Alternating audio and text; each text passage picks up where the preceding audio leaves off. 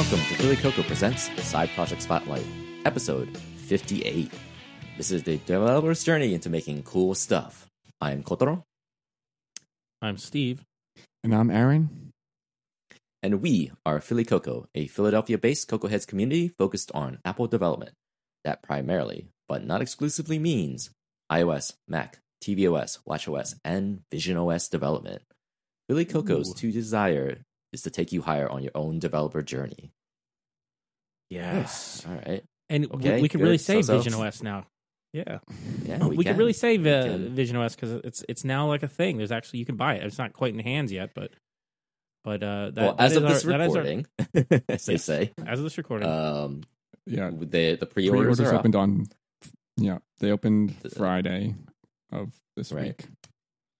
And the it will 19th. be available February 2nd. But we, as of when this recording comes out, it will be a few days before the actual pre-orders are out. Yeah. And about, if you will. So if the you're actual listening to Vision this when Pros it, are out. if you're listening to this when it drops, it should be like January 29th. So Yeah. so we wanted to talk about today. Do like a whole episode about the Vision Pro as things stand right as it's getting into people's hands, and look at it from a developer perspective and a little more technical perspective. Now that we have concrete information about some apps that are actually coming out, things that are not coming out, features maybe we weren't 100% sure of. So although we've talked about Vision Pro in the past, we haven't really like this. We have the most up to date information we've had ever. So Yeah, in terms of like the hardware, I think one of the things that is interesting, Marcus Brown, is it? Marcus Brown. yeah, MKBHB, MKDHB. Try saying MKBHD. that MKBHD. We'll eventually get it. Sorry, Marcus. Weird. But I'm sure he listens to our podcast. I know. I guess Not a chance. I was watching one shorts of what he was talking about, and I knew this to be the case, but it's kind of interesting to see it from sort of a fresh eyes of how when you're looking at when you're using the Vision Pro, your eyes become the mouse basically in terms of interactions. When you look at something, the app icons, for example, React, right? The 3D layers within the app icons, if you set it up correctly, kind of like begin to like expand a little bit here, or something expands a little bit there. So it's sort of like either a button will like lighten up or increase based on whether or not your eyes are focused on it. And as an app developer, that's one thing that I was like, oh, I have to be conscientious about those opportunities where I want to bring something up to the foreground a little bit, just to like indicate, hey, I'm available if you want to, click on me, or in this case, pinch on me or whatever. It's similar to the to interact with me. tvOS focus effect, right? But more subtle. Or is it less subtle? I don't know. I found I think it's more subtle. The tvOS one is so subtle. Sometimes I miss it. Depends on the image. It's Yeah, focused. Does it like shimmer effect or something? But it also Yeah, it kind of, like, expands. increases It a does, little I bit. guess, a little bit. Yeah, Stuff it expands a little bit. pretty much. Yeah. In the video or on the website for visionOS, it looks like it looks like the interior of the app icon, the circle icon, will like pop out. Is that really So what the happens? app icon, yeah. Yeah. Okay. So If you and were then other doing your things. app, I think if it's like a tile, like a video tile or a button, it will highlight and maybe expand a little bit, but I don't think it will like come forward from from like towards you in a Z index point of view. So was that not obvious? Did that not happen in the SDK and simulator? It's not obvious because it's hard to like see, because you're not. Yeah.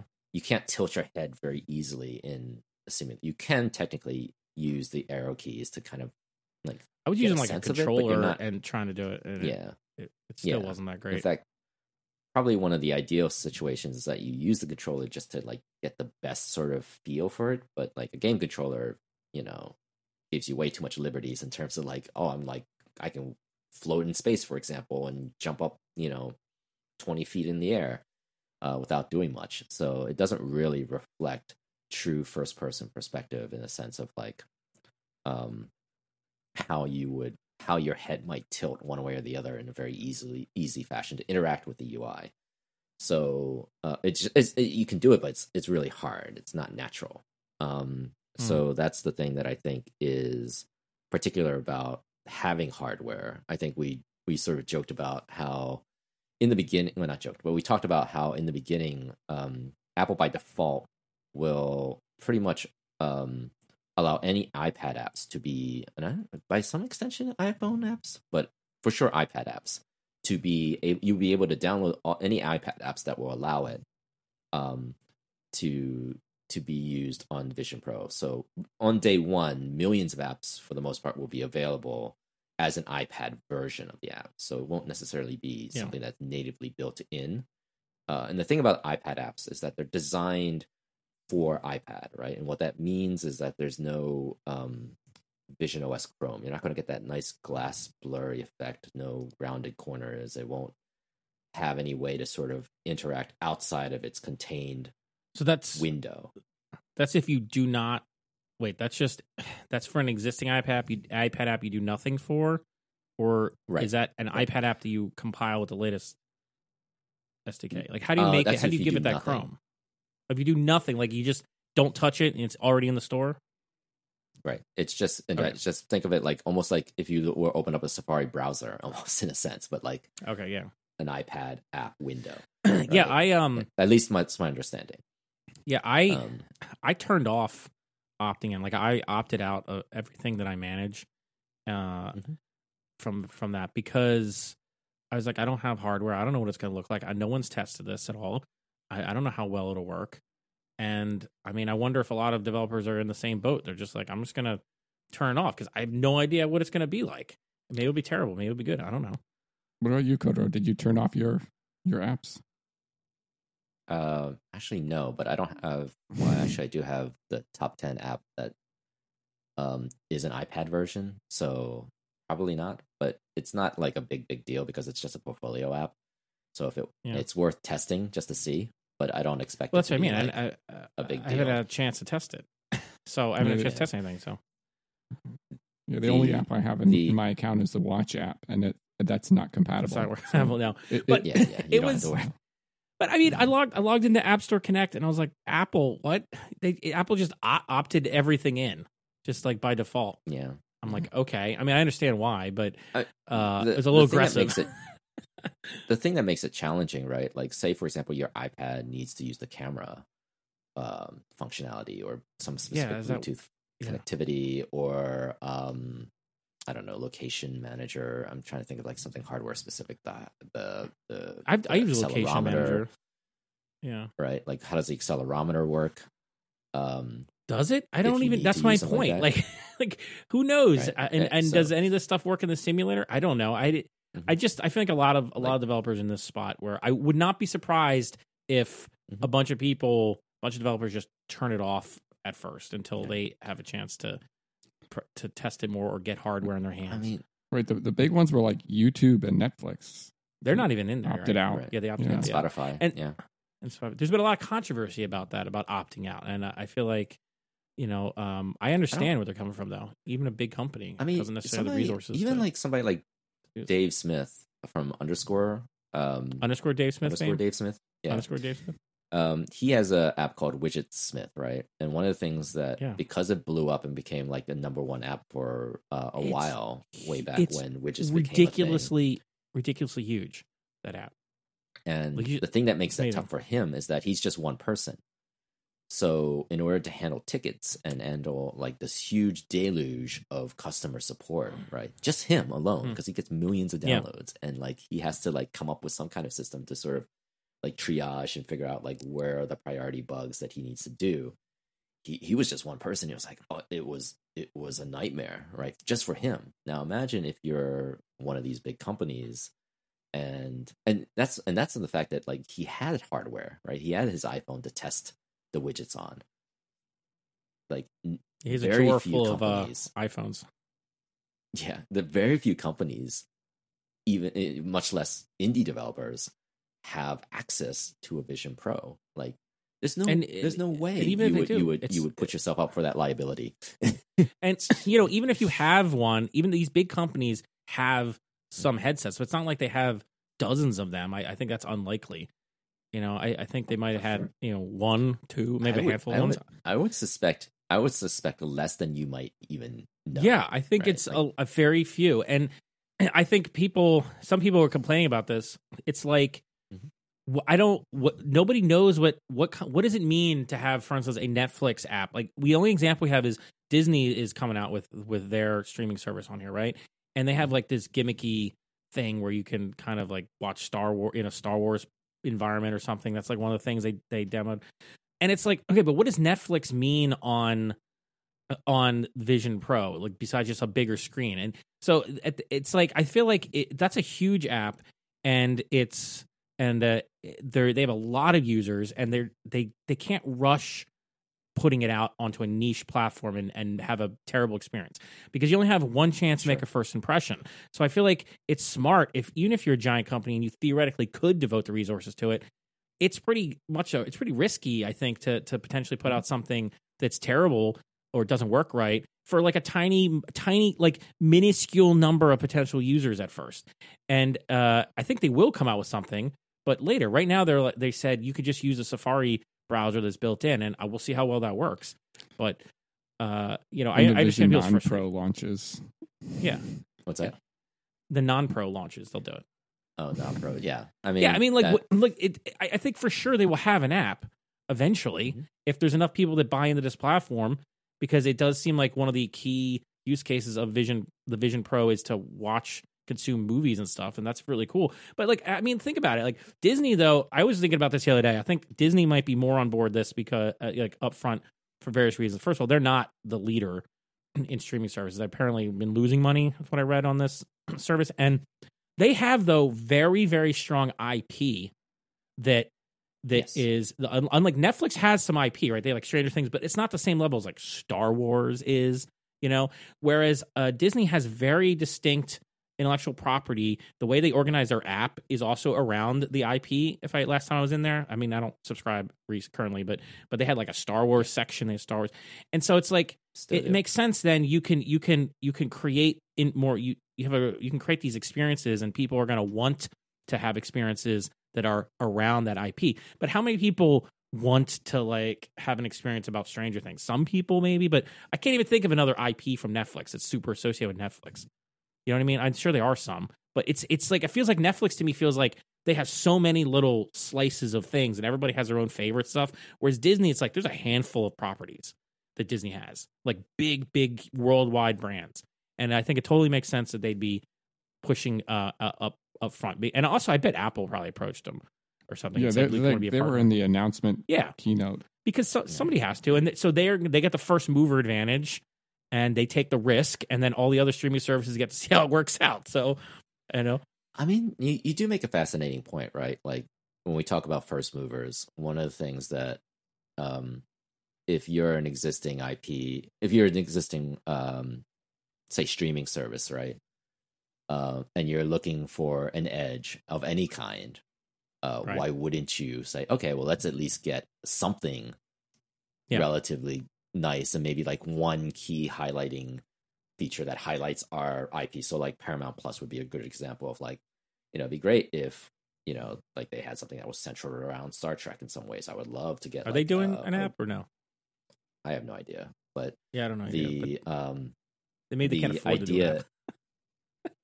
I mean, who knows, right? I mean, it's still a big company, right? Or like, or what was another one, like, or Max or whatever, right? Like let's say Max, with like the House of Dragons, right? See, that would be potentially cool. Like the challenge really is, right, for any of these companies is like you have to put in a lot of resources to come up with the content, quote unquote. Like if we had House of Dragons, where like I get confused with a lot of the Game of Thrones of who's who, right? It would be great if I had like one little dashboard on the side. Yeah. While I'm watching, you're watching it, to be like, that's that character. Who's that character?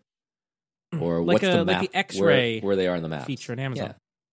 Like something like a better X-ray feature. But again, that requires custom development. cycle testing, and it's like, is it worth it when you have, I don't know how many devices are even in the wild, are going to be in the wild February 2nd? I saw estimates on the outside like 80,000. Yeah, that's like an order of magnitude lower than what we thought. Yeah, it's, if that's true, I mean, I can understand it. Just if you're especially if you're somebody like Netflix, you're already like top dog. You don't need to be risking reputation damage by having a crappy app or something. And you don't need that, and you can wait and see if, and also they, maybe their audience doesn't care. Like maybe Netflix doesn't think their audience cares about this.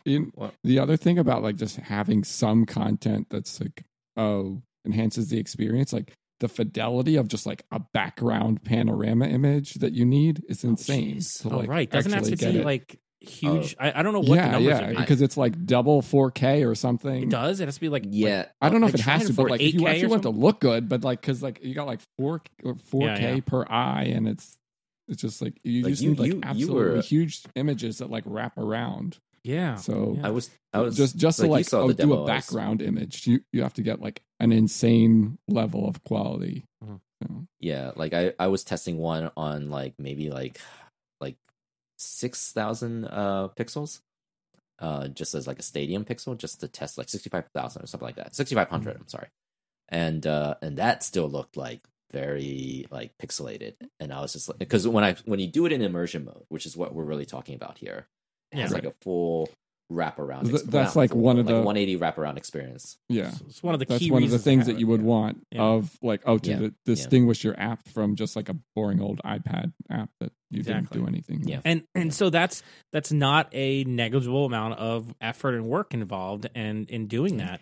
And that's like not even doing any kind of like 3D graphics of and to get like 3D stuff that's like high enough fidelity. It's like you basically got to be a game studio. Plus, if you're doing these giant assets, I mean, you're probably gonna have to download them as like you need them. You can't just put them in your bundle if you need like a whole bunch of them. No, because it's gonna make your app huge. So it's like there's a lot of technical reasons why, even if you're a big company and you it seems like on the outside you should have plenty of resources to do this, that you would choose not to at first.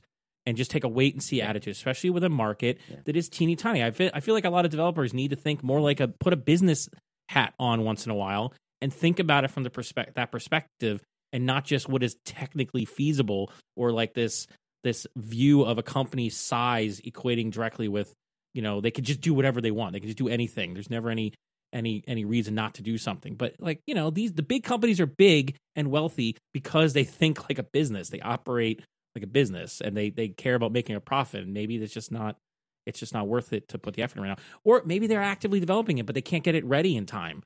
There's a lot of reasons why even a big company would struggle to get something out by February 2nd, even with Apple's support. It's a lot. I mean, I wouldn't be surprised if the Disney experience is underwhelming, for instance. You have to keep in mind, like in those big companies' cases, they have to plan. They don't plan their life around Apple. And they have to plan. Yeah, unlike us. Unlike us, but they have to plan their own quarterly sprints, and so they can't if that's not on the docket because there's so many unknowns, you might be able to get a Skunkworks team of maybe like 3 or 4 developers, or 5 maybe at best, but it'll grow. The apps will grow. What I think the thing is, I think a lot of people are they seem to be upset. Some people or just surprised. Yeah, it's like you're surprised that day one it won't be available. It's like, okay, day one it's not going to be available, but it'll be available in the nearish future. Like there's no like it's not like I have no doubt that there will be something someday. Like most of these companies are going to do something. But why does it have to be day one? Going back to the point of I didn't know, for example, with haptics, right? One of the things that I didn't know anything about haptics. Talking about the experience was like, I knew there was haptics in the sort of ear mic, so to speak. Like it vibrates your brain. I didn't realize that in her mind. Well, we joke, but like, it's kind of like in the side near your ear. Yeah. That little speaker I there's haptics in there, right? And one of the things that makes it interesting is like, even though you're tapping virtually on the keyboard, I believe the haptics are happening in that to make it feel as if you're actually tapping on a keyboard, physical keyboard. How does that work? If it's like, on your, is it like tricking you somehow? Yeah, it's some weird. Wait, are you talking about an iJustine video or something? Or I haven't seen this, but I haven't seen. I mean, it's those speakers are supposed to have like spatial audio features, I think. Right. But I don't know. I didn't hear about the haptics, so I don't know. So when she's typing on it, it felt like it was actually at her fingers. Yeah, it's not obviously. It doesn't. Yeah, it's obviously not the case, but there might be some combination of spatial audio plus like little. I could see that. Yeah, I can see it. It's like with people with mechanical keyboards, and some people just really love the sounds of mechanical keyboards. And I think, and if you ever go into that space, people talk about the different types of keys and how they feel and stuff. And honestly, I don't feel much difference between a lot of them. And I think some of it is the audio feedback. Like the clickier it is, the audio feedback helps you to kind of imagine that there's more of a tactile feel. At least that's my impression for me and the way my brain works. But so maybe it's something like that where it helps you to trick yourself into thinking you're typing something. Right. But again, it goes back to like what we don't know. Also, like I think there's a lot of this conversation around 3D and video, but I don't really think we've really touched on that opportunity of spatial audio. I think that's sort of like the hidden secret about this whole experience. And I think that's always one of the things I always talk about with video games is that everyone talks about the visuals. Oh, it has this great graphics, or the art style is fantastic, or the gameplay is this or that, but they never talk so much about the audio. But the audio is the thing that glues everything together. That's what makes it. If you do it right, it's invisible. It just you don't really notice it, but it just you just know that you're immersed. You don't notice that. Yeah. Oh, the sound design is amazing, unless it's something you care about specifically. Yeah. Unless you're Hans Zimmer, like a Hans Zimmer fan, maybe then. But but creating that, it's like it's its own set of special skills, and not any old indie developer, or even like a big even company if you like suddenly really snuck it care in about that stuff. It's right. It's hard to do because you can't just like throw that in. You actually have to do some work to design that experience. Right. Yeah, I mean that's the funny part too, because like we know a lot of sound people, and they are, they are very, very detailed in terms of like how something should feel and what direction it should come from, how much the level should be. It's just, it's wild in terms of like, but when they get it just right, and like as Aaron said, you barely notice it, but somehow you feel it, like. That's how you know you got them. Nice. For spatial audio to work well, do you need to have the latest AirPods Pro 2s or whatever they're called, or like is it going to work? Does you know how well it works with just the built-in audio? I mean, it does have spatial audio built in, right, through the little speakers, but nobody knows. It does. But then the advantage of having the AirPods is what? Just better, more isolated sound. I don't know, because I have an AirPod 2. Yeah, so I don't know if it's like I haven't tried it, so I don't know. Yeah, obviously none of us have tried it, but I mean they made a big deal. Goes back to that whole point, right? Yeah, exactly.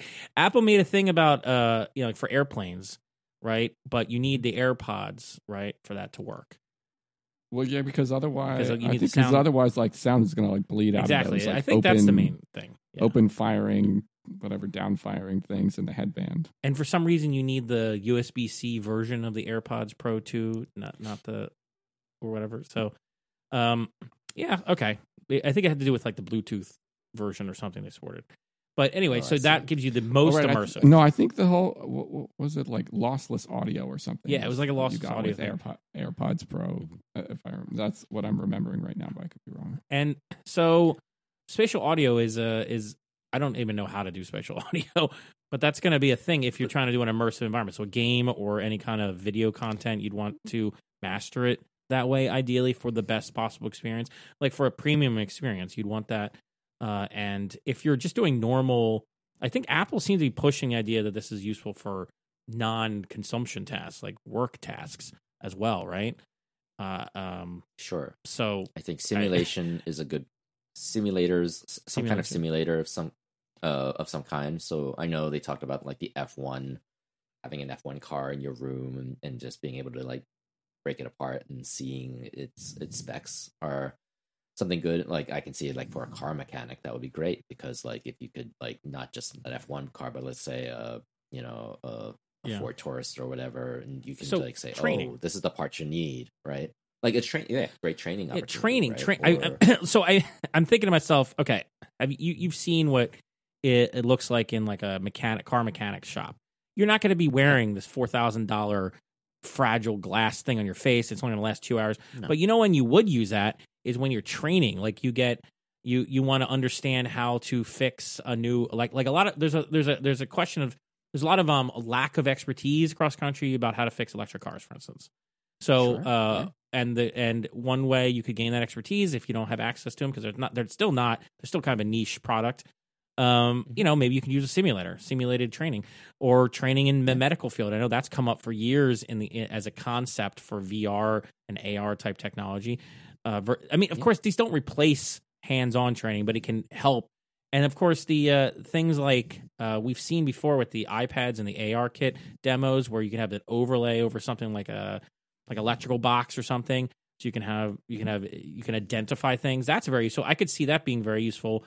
If I was, I think for this version of it, I wouldn't expect like the average mechanic to be using that kind of thing. But if you were like a super high end mechanic, for like real expensive cars or something, I could see you maybe bringing it out just to help. I don't know. I have no idea how car mechanics work. Very basic, like you had a list of parts, right? Let's say you had a list of parts. If we're saying like a Swift UI list. And then you had like in the image, so you have a row of lists of parts, and you have like an image next to it, right? But then you tap on that image, then you can get the 3D rotation of that part, right? Yeah, you get the 3D part. And then you can compare your part with that part and be like, or maybe you can do an object detection and be like, what is this part, right? And then it'll go through its list and be like, that's the part you're looking for, or that's the part, that's the spec that it is. Yeah.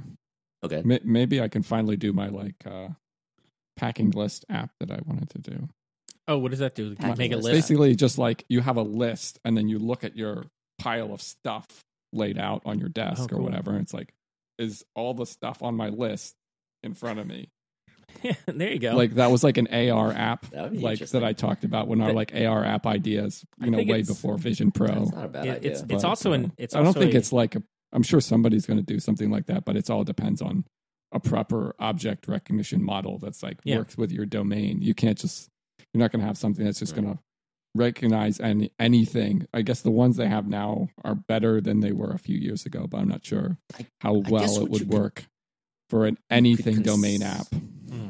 Right. I mean, let's say, for example, your bike company, maybe you can get access to scanning all or getting some kind of the 3D models of all the parts, right?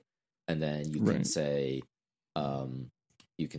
does this have are the parts here, right? Just by looking at the glasses, and you would just have a model for that. That would be that brand. If that worked like perfectly, and you could rely on it, it would be a great thing. Just for anything where it's like you have like 20 plus parts of something, and you want to say, do I have them all? Have I put it all? Except that like out? If you want reliability, there's other ways you can mark the parts to be guaranteed. But you could still work. I mean, it would be an extra check. I think that's a good use just case as like a AR. Fun. I think it's like it would be a fun project to do.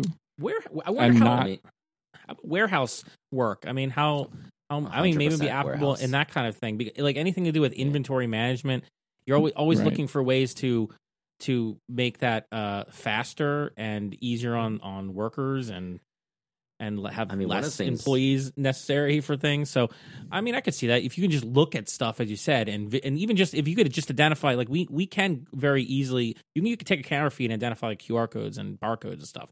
So if your camera feed is kind of, so like if you could just look at stuff and identify those because everything already has a code on it, like that alone could improve your.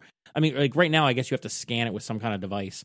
But if you could just look around, maybe that'll work. Yeah, I guess the problem is, are you gonna wear a $3,500 headset around a warehouse. No, probably not. I mean, like, that's the thing. This version of it is not. Yeah. That's not a use case for this version. That is a use case for a much cheaper, hardier device that is lighter, and you're not going to like give yourself neck strain or something. Vision Air is where Vision we're Air. Looking at. You know they're going to do it. Vision Air actually sounds like an Apple product name. Yeah, that makes the most sense. That'll be the Tony Stark glasses from Spider-Man. That'll be the Air ones. You're not far off. I gotta say, I watched that movie. That was one of the Spider-Man movies, and I was like, that's not even possible. I was like, that's the part that took me out of the movie. Not like the Spider-Man powers or whatever. It was that these glasses don't make any sense to me. There's no power supply. There's audience here. We're talking. These are meant for young adults.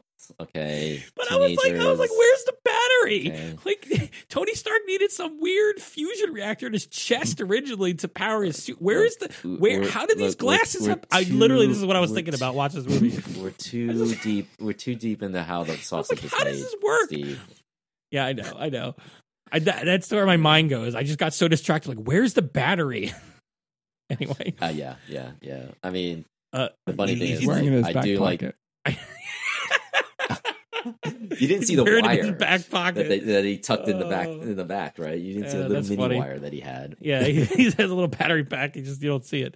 That's funny. But so we were talking about audio simulations, augmented reality use cases, and then we have VR, right? Full on VR use cases.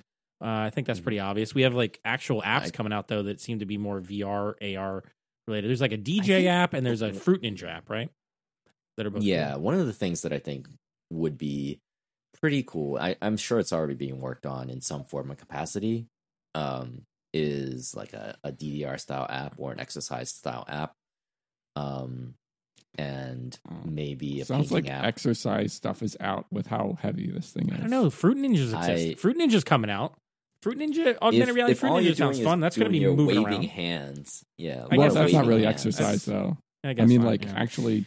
Whatever, really moving around. Yeah, I don't know about DDR. Yeah, I think that's too much. Like, what is it, like 2 pounds? It's going to fall off the thing. Yeah. How dare you? Somebody's going to do it anyway. Strap that thing. Somebody's going to do it, and then somebody's going to like have the thing fall off their face. Look, it's like a $500 for Apple Care or whatever, right? Get the Apple Care plan, and then it's like $300 deductible or something like that. I think it costs like $1. This is for rich parents. Okay, seriously. Did you see?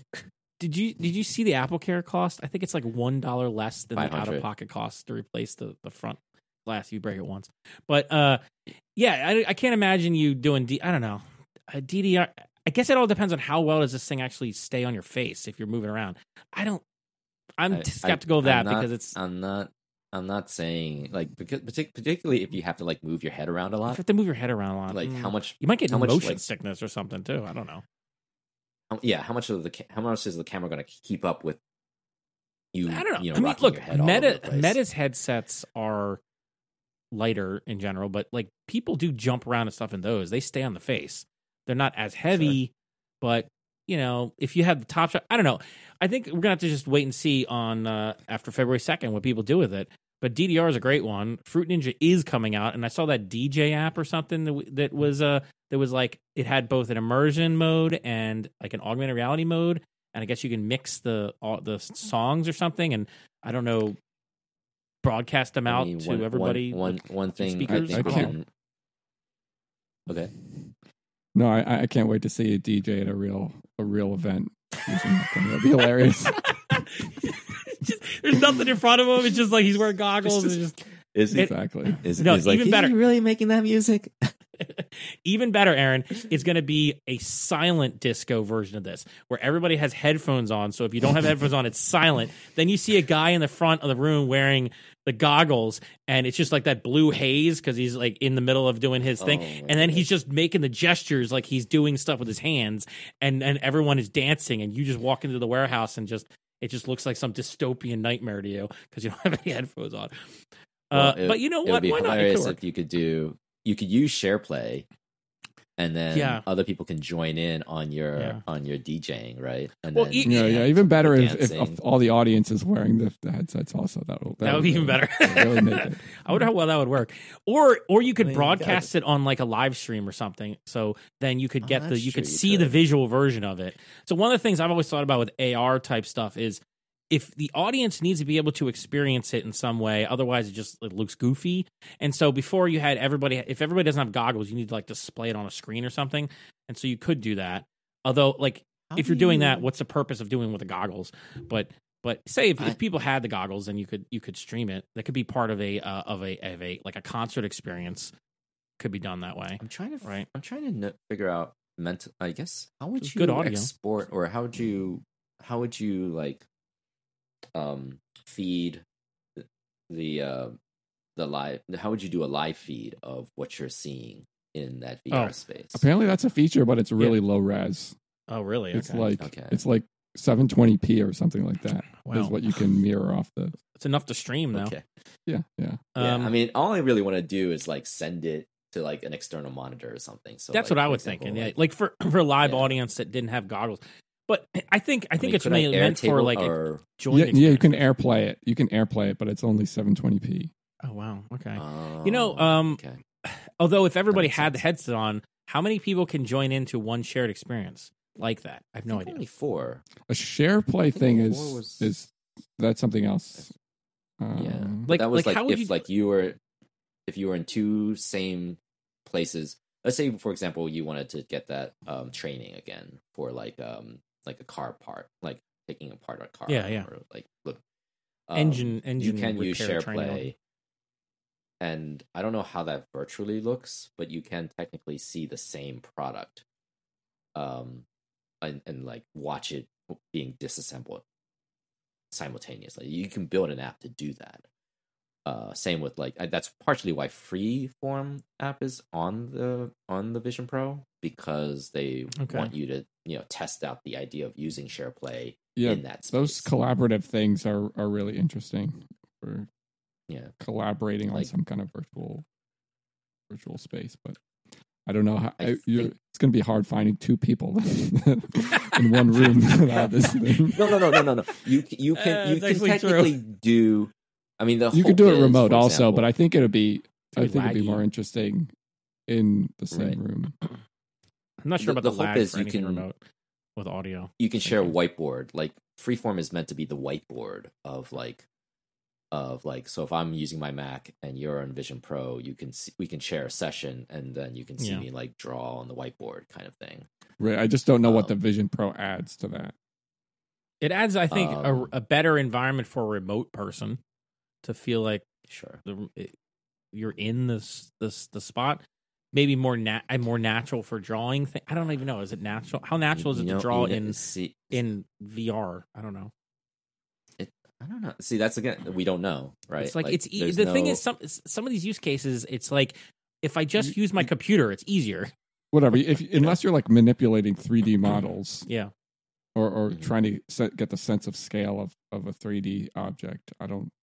Yeah, just like working with stuff that's flat I don't think it's. Yeah, I don't see a better experience. I mean, it's novel. I haven't tried it. It's a novel experience. I wonder if it's going to be like a significantly like objectively better experience in some way where I'm gaining something from. But like these use cases, there has to be something beyond novelty for it to be a long-term investment of your time to use it. The one thing I could see for particularly like streaming services or any service that puts out video content, I hate that term, is like live events, right? So live events. A good example is to say, hey, let's say you pay Ticketmaster or whatever, or let's say,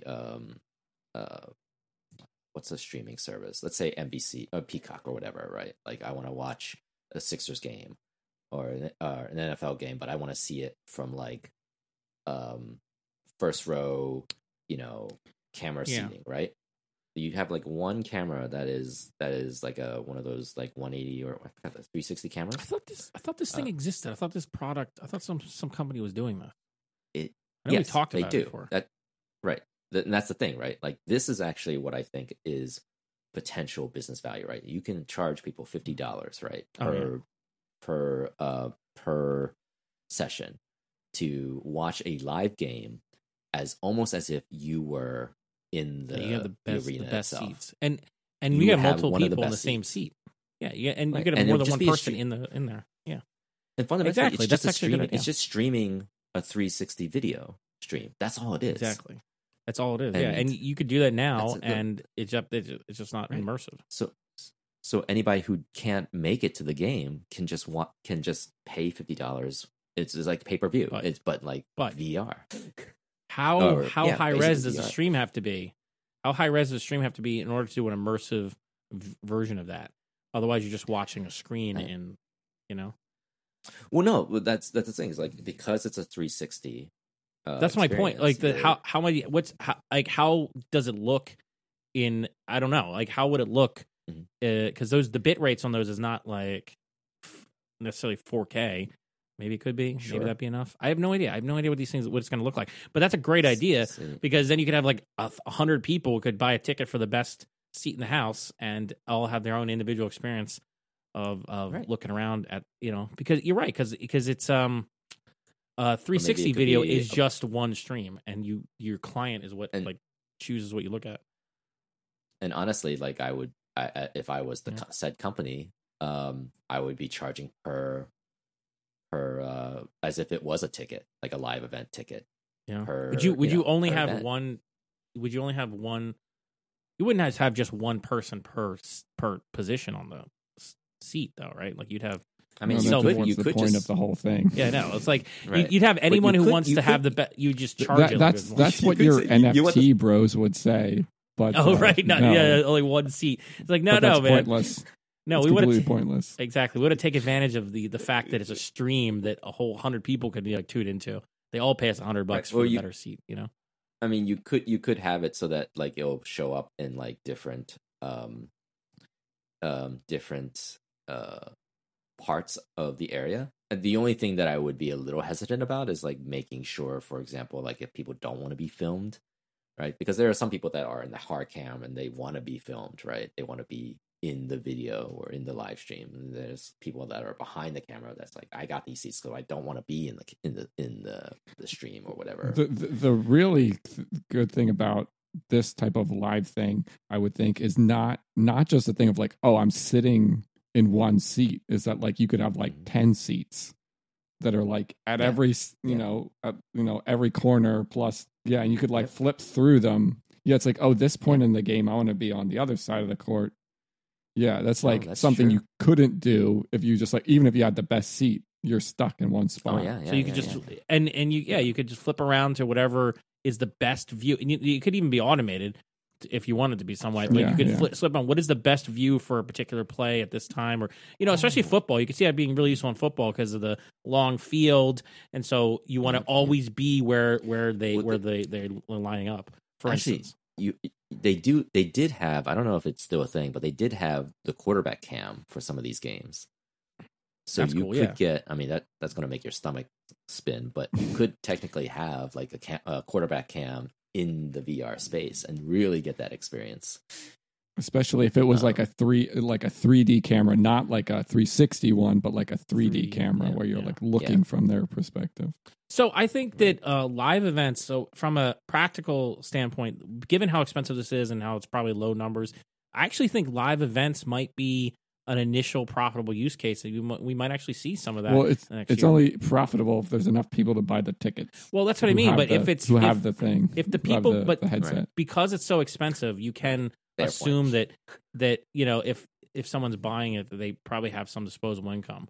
Right. So, but enough of those people that are all into the same type of live event. I don't know. I think sports might try it out because I guess most people are into sports. I mean, not like us. Remember, normal people like sports. No, I like sports. No, dude, I'm so out of touch. I had no idea that the Eagles had played a playoff and lost. I had no idea. Neither did I. Yeah. See, we're terrible. We're not the right audience. But depending on what my point is, Aaron, depending on what it is, the type of event it is you're doing, you can have a very expensive ticket. No, I totally get it. And it could still be worth trying out if you're really niche. And because I think the really niche live event production houses, they might consider doing this as an experiment. The main thing is like how much additional equipment for like cameras and then broadcasting would they need, or do they already have all this stuff set up? And I just feel like I've seen this before. I feel like I've seen this concept before the whole before this came out. It's so just maybe just not at this at the fidelity. Maybe of Fathom Pro, Events will do it. Maybe Fathom Events will do it. I always see them advertising. Even if you said like, let's say even AMC, right? I mean, just let's be even generic about it and just be like, AMC could have virtual, like their app could have like a virtual. It doesn't have to be. It doesn't experience.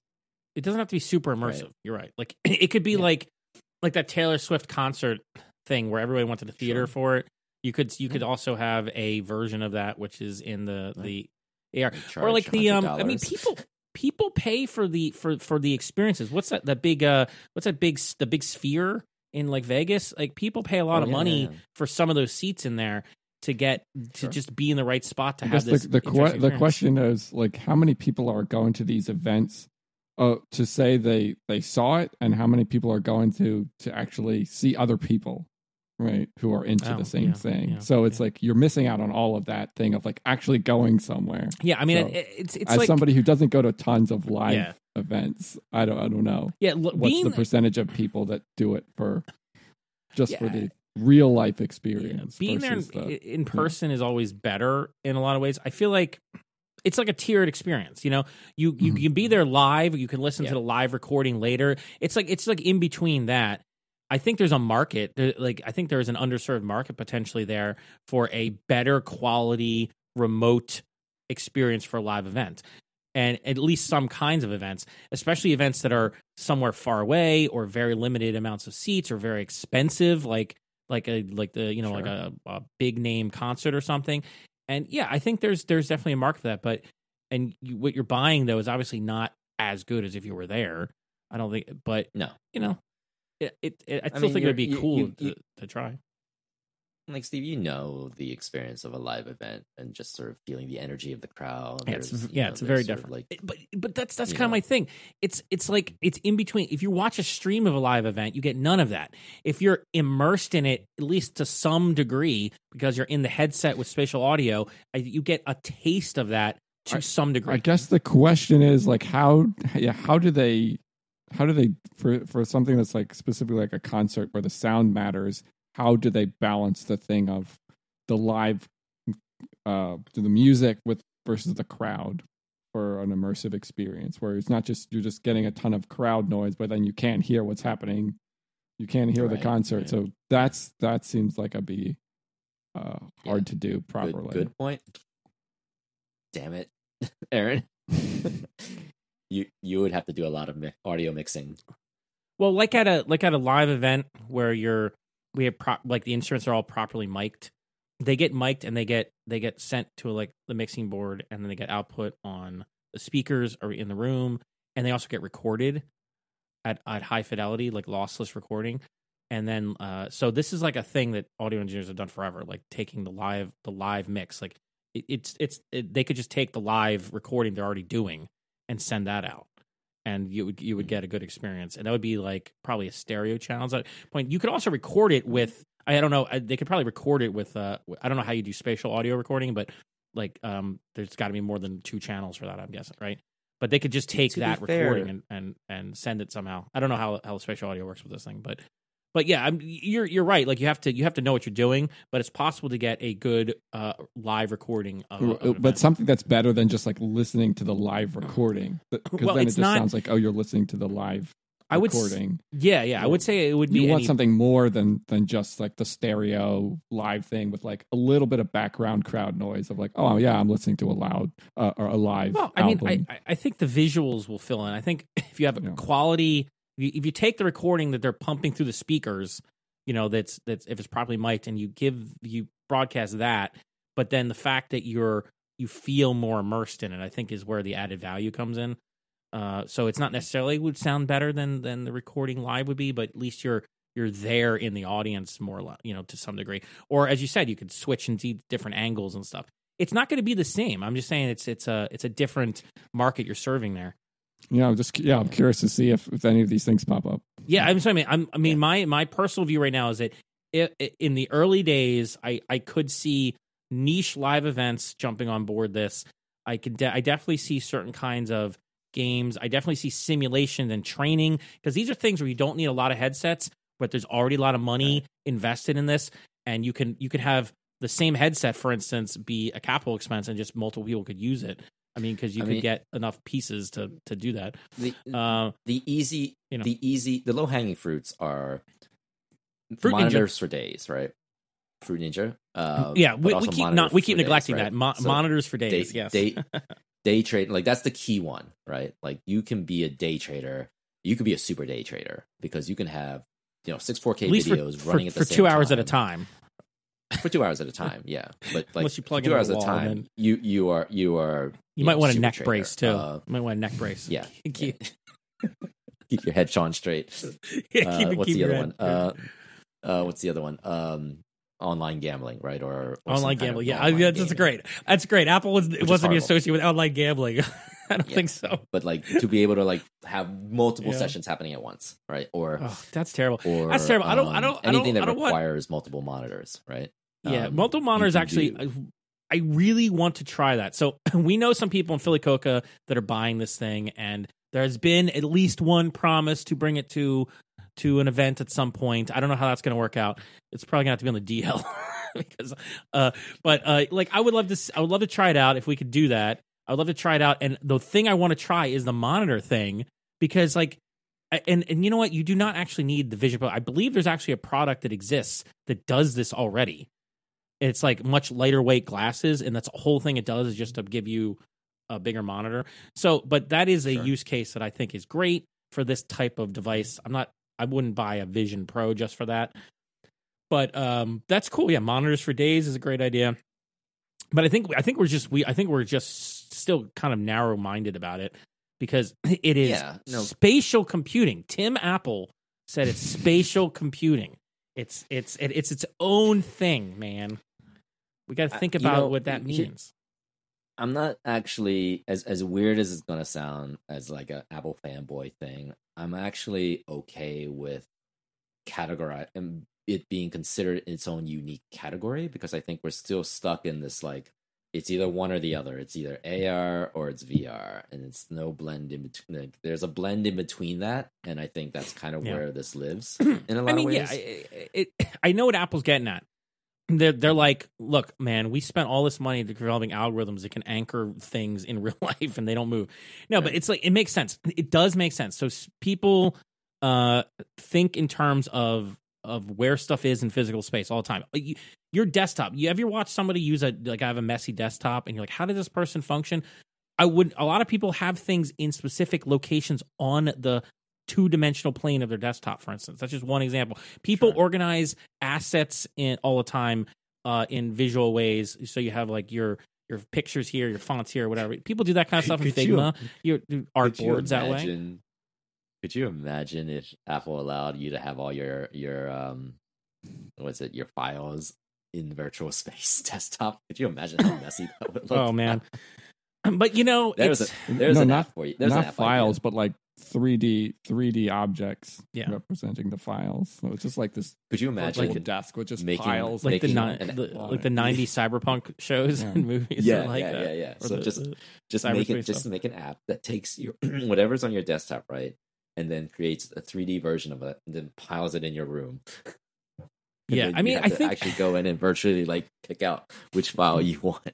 Yeah, I think we got to think about it in terms of like there are all kinds of different metaphors we use for computing, and they make sense in different kinds of use cases in different types of environments with different types of hardware. And now what you have with quote unquote spatial computing is this technology that allows you to mix a wider variety of these together, including full immersion and all the way down to like basic computing on a 2D screen that we're used to. And I think that's what they're getting at. They're saying this is like a paradigm shift potentially where all the forms of computing we're used to are now possible including these way more immersive, hands-on ways of doing computing that we're only now just beginning to explore, and now it can all be in the same kind of environment. And I think that's what they're going for. That's the kind of impression I get. What do you guys think? Yeah, I'd love to try it out. We'll see. I'd like to try it out on somebody else's dime. Yeah, I can't justify buying it right now. Exactly. The thing with that is the lenses, the prescription lenses. Oh yeah. We didn't talk about that. Is how well is that going to work if you're trying to try it out for, other than at the Apple Store where they have like a million lenses to try things out? Is it really, like, I have like a very slight prescription for seeing things far away that I really only wear when I drive, but is it just going to be impossible? Yeah, I don't know. Or is like everything going to be blurry unless it's like right in front of my face? I don't know, because it was like I looked at the buying process and it was like, do you wear glasses at all? Yes, you need the lenses. Really? So at all? Yeah, at all. Basically, unless you wear like contacts for all the time. So I don't. Then you need I don't them. wear glasses, but what if my vision is not 100% and I just don't realize it? So basically, it's like I don't know. If you, it's like if you need like me, it's like, oh, you need glasses for seeing things far away. It's like you should get the glasses. So maybe this is a way to discover that I'll need glasses. I'll put it on without them, and I'm like, stuff just doesn't quite look right. Apparently, I need glasses. That should be the first. That should be the first app, to be honest. One of those like vision vision checker. The vision checker. Yeah. Vision test. It should be a vision test. Like close one eye. Glasses. Glasses stores will love those things. Well, online glasses. One of my eyes is definitely weaker than the other. Like one of my eyes is definitely better than the other. That's normal for a lot of people. Yep. And so I have no idea. I wonder how it's you've never gone to. You never got your eyes checked? I mean, I have. It was a long time ago. Mirror. Okay. Well, yeah, it changes over time. Yeah. So I mean, I should go back in, but like I have not noticed. I have not. My point is, I have not noticed any kind of vision impairment that would make me think that I would need glasses in any particular situation. That does not mean that my vision is necessarily like 20/20 perfect, so that this would work without lenses. I don't know. Is that how it's designed? I don't know. Like to what margin can you have less than 100% quote unquote perfect vision? I have no idea. That's my point. And it's possible that I put this thing on and realize that I need glasses. Well, if you're driving, for example, and if you're driving on the highway and you can't really see the sign from a reasonable time frame, then that's right. That's what I need it for. It's like I want to see the signs to be sharp from a reasonable distance. I mean, like I can see it fine. Like most of the time I just never wear my glasses. But when I'm driving, that's one where I'm always wearing them. You're going to be a good test case then when we have access to it. It's like if I try somebody else's out and it's like, oh, no, because you can pull the lenses out, I think. They just like snap in. They're too expensive for you to like buy a bunch of and they cost like $150, I think, for the lenses. Yikes. And you have to have a script. Your insurance may cover them. It was in the fine print. It said, may. Yeah, they love that. It was in the thing. It was. I don't think so. I'm doubtful of that. They say may for a reason. Right. No. Right. I guess it was. I'm doubtful my insurance. You may have to talk to your vision. That's what it says. Does it count as glasses? Maybe that's why. I don't know. That's what I guess. It's too new of a thing to know. I think it depends, right? If still $150 is not that bad considering how expensive glasses can be. If you order a lens, right? You can. I'm sure your FSA might be able to handle it, but if you order a lens, same thing. It's like, is that an actual medical expense? Is that? Does it count under the law for FSA?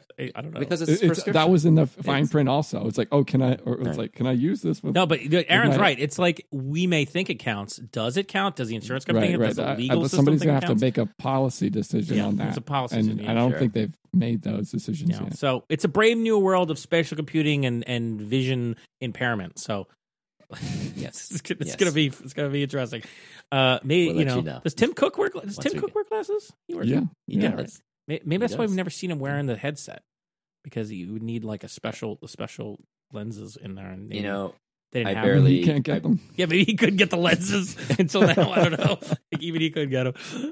I don't know. I know we're at the wrap up, but you did see like the photos of people wearing them. All the photos that we've seen apparently came from Apple, like Apple's photographer. It actually did a good job, by the way. And they're all people. Some of them are goofy looking. 15 Pro, by the way.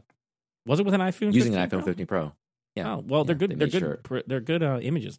But yeah, I'm sorry. You were right, Kotaro. We talked about how you look goofy wearing any kind of VR thing. You still look goofy with this. In fact, the eyes thing looks. I'm sorry. Did you? I mean, I hate it. No, that's so goofy looking. Do you see the picture, Aaron, on the website? Can you turn it off? Can you? Does anybody? That's know? what I want to know. Can you? I would just turn it off. You can just, as long as you stay in VR world. Yeah, sure, you can turn. Well, it off. Yeah. Until someone walks in your frame. Nobody's going to be in the room when you're using this. What's hilarious? They were talking about people were complaining about the people were complaining about the $200 case that you'd pay Apple if you got a case. I can't believe it comes with both bands. That's insane. They didn't take the opportunity to sell you the other band. Well, probably because it would be it'd be too much anger. Because they know that the people are going to need that brand. That's more essential than a case. Yeah. But why are people upset about the case? Because it's you never get a case. What are you talking about? But that's the hilarious part. It's like nobody's going to be outside with this thing.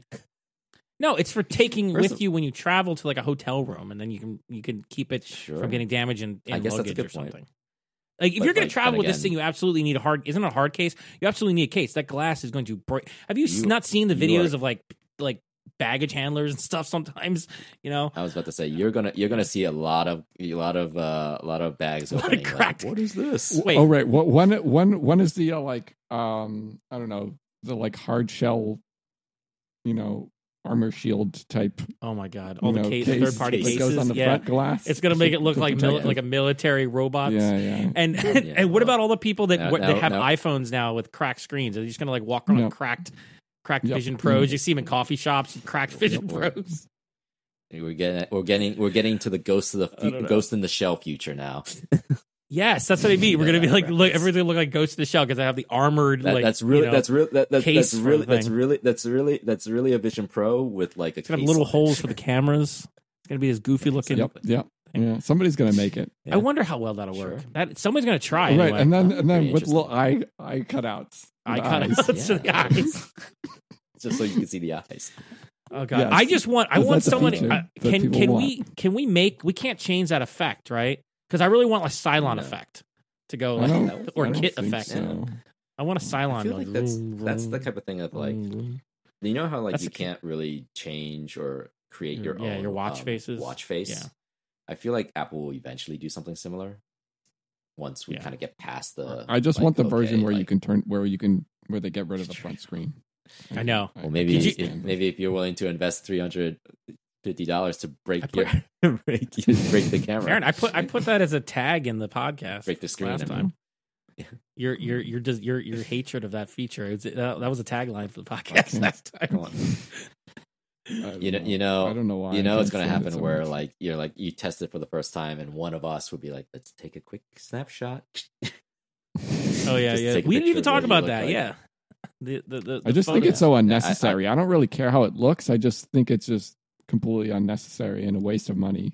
It could end up being something they drop from the cheaper models. They're totally going to get rid of it because it reminds me of the initial Apple Watch with the super expensive Apple Watches, and you're like, why in the world would I buy a gold plated Apple Watch that barely functions, is going to be outdated in a year?